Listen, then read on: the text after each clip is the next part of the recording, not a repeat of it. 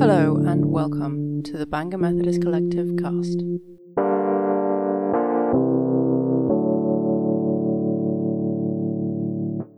Hello and welcome to the Bangor Methodist Collective cast with me, Izzy Middleton, and I am joined for the last time by Em Richards, who is going to interview me today for the last time, for a while. Hopefully you'll be back. I'd love to do some more questions with you another time. Yeah, so just a quick disclaimer again. This is not an attempt at conversion or an attempt of who's right and who's wrong.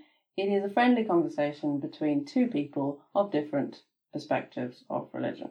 Another disclaimer, the opinions reflected in this podcast do not necessarily reflect that of the Methodist Church or that of any other denomination. They are that of our own and should be reflected as such. Okay. Shall we get started? Let's get started. Great. So the first question, what are the attributes of God? Okay, so we're told that we are made in God's image. Yeah, I mean, we're not told much. We're told that we can't look upon the face of God.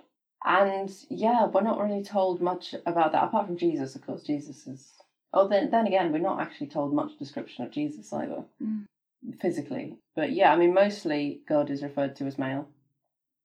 And I personally disagree with that quite strongly. Yeah, I would disagree too, because if we're made in His image, then male and female would both be equal. Exactly.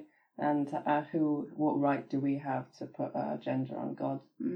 It's silly to me, and I think it's oppressive as well. I mean, if we're always referring to God as this almighty being and this male almighty being, it reinforces the patriarchy. And I think that's a big mistake.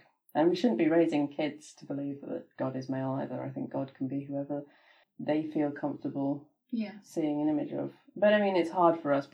We want to anthropomorphize God in a way. But that's probably not the right word. But to have a specific figure or image in our heads of God.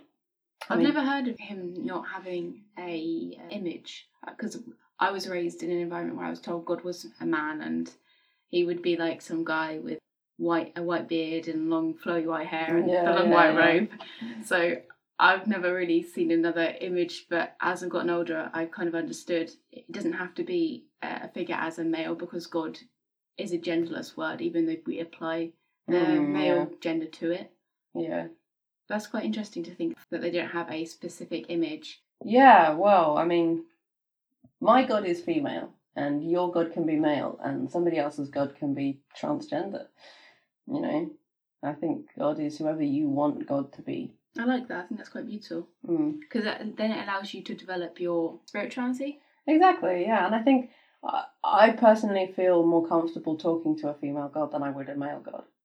That's just a personal preference. And I think you've got to have an image of God that you feel comfortable with and who you feel that can support you, if that makes any sense. Yeah. So when people think of attributes, do they also think of like values or morals and things like that? Well, again, that's up to interpretation. I mean, everyone has a different version of God in their heads. And some people's gods are angry and punch them a lot.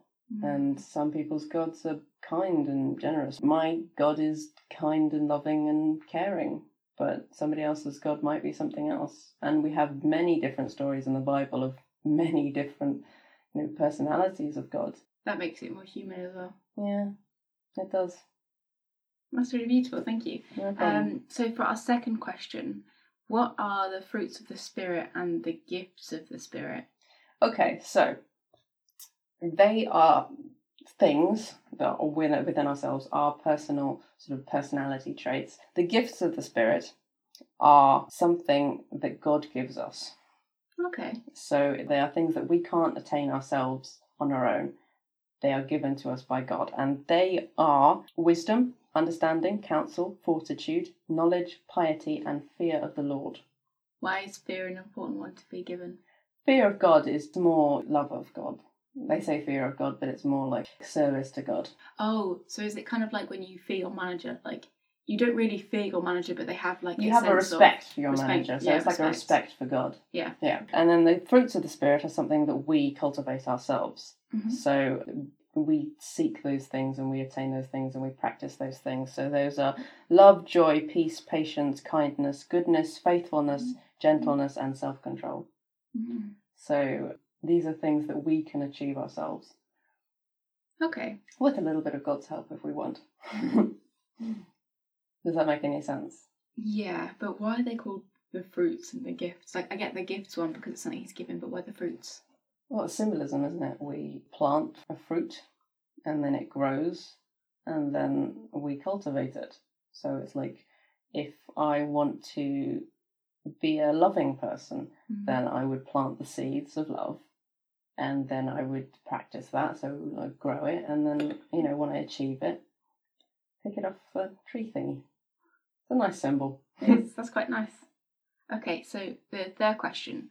Why do a lot of Christians use the Bible to justify homophobia? Right.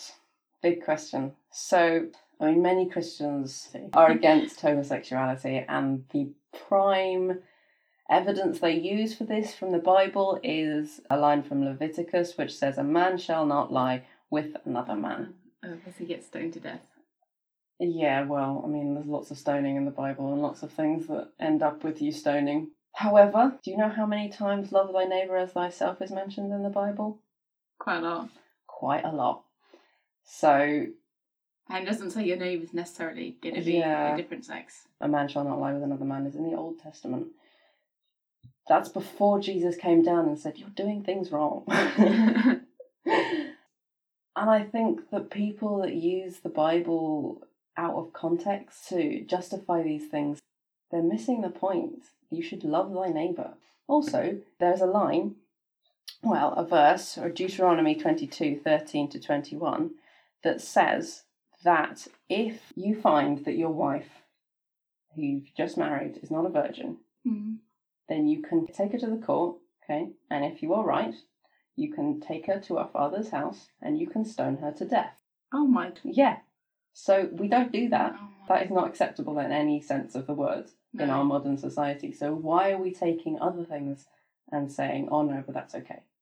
Yeah. It doesn't make sense. You shouldn't pick and choose things to suit you. Your... Well, like I say... But for negative reasons, you shouldn't pick something to support your own agenda. It's one thing to pick a verse and say, this is what I'm going to live by, but it's another thing to use it to justify hate.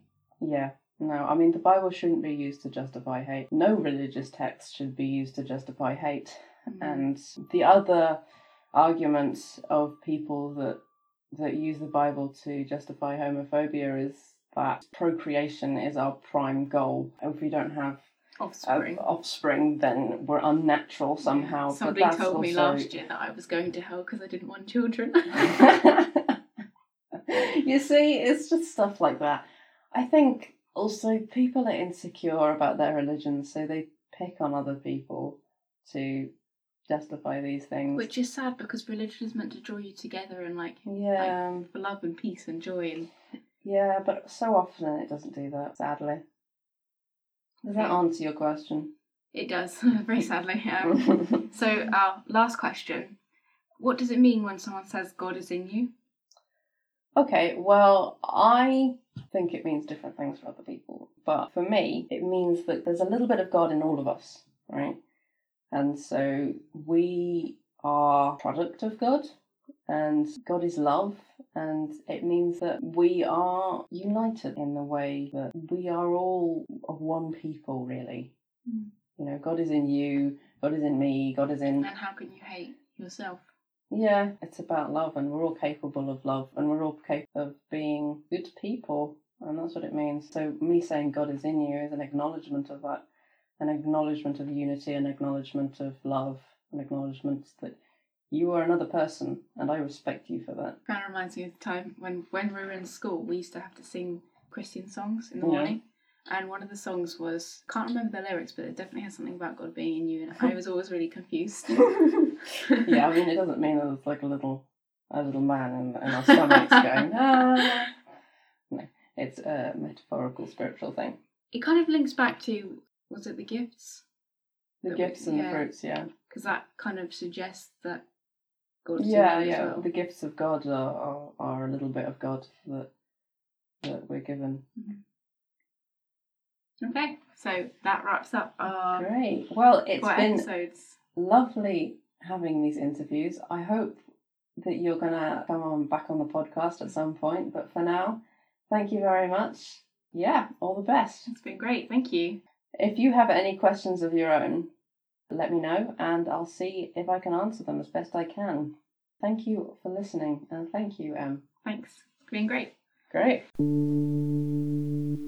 You've been listening to the Bangor Methodist Collective cast with me, Izzy Middleton, with special thanks to Em Richards for this episode. We are available on Anchor, Spotify, Breaker, Google Podcasts, Overcast, Pocket Casts, and Radio Public. If you'd like to follow us, please do. Also feel free to leave a comment or voicemail. Thanks for listening, and I'll see you next time.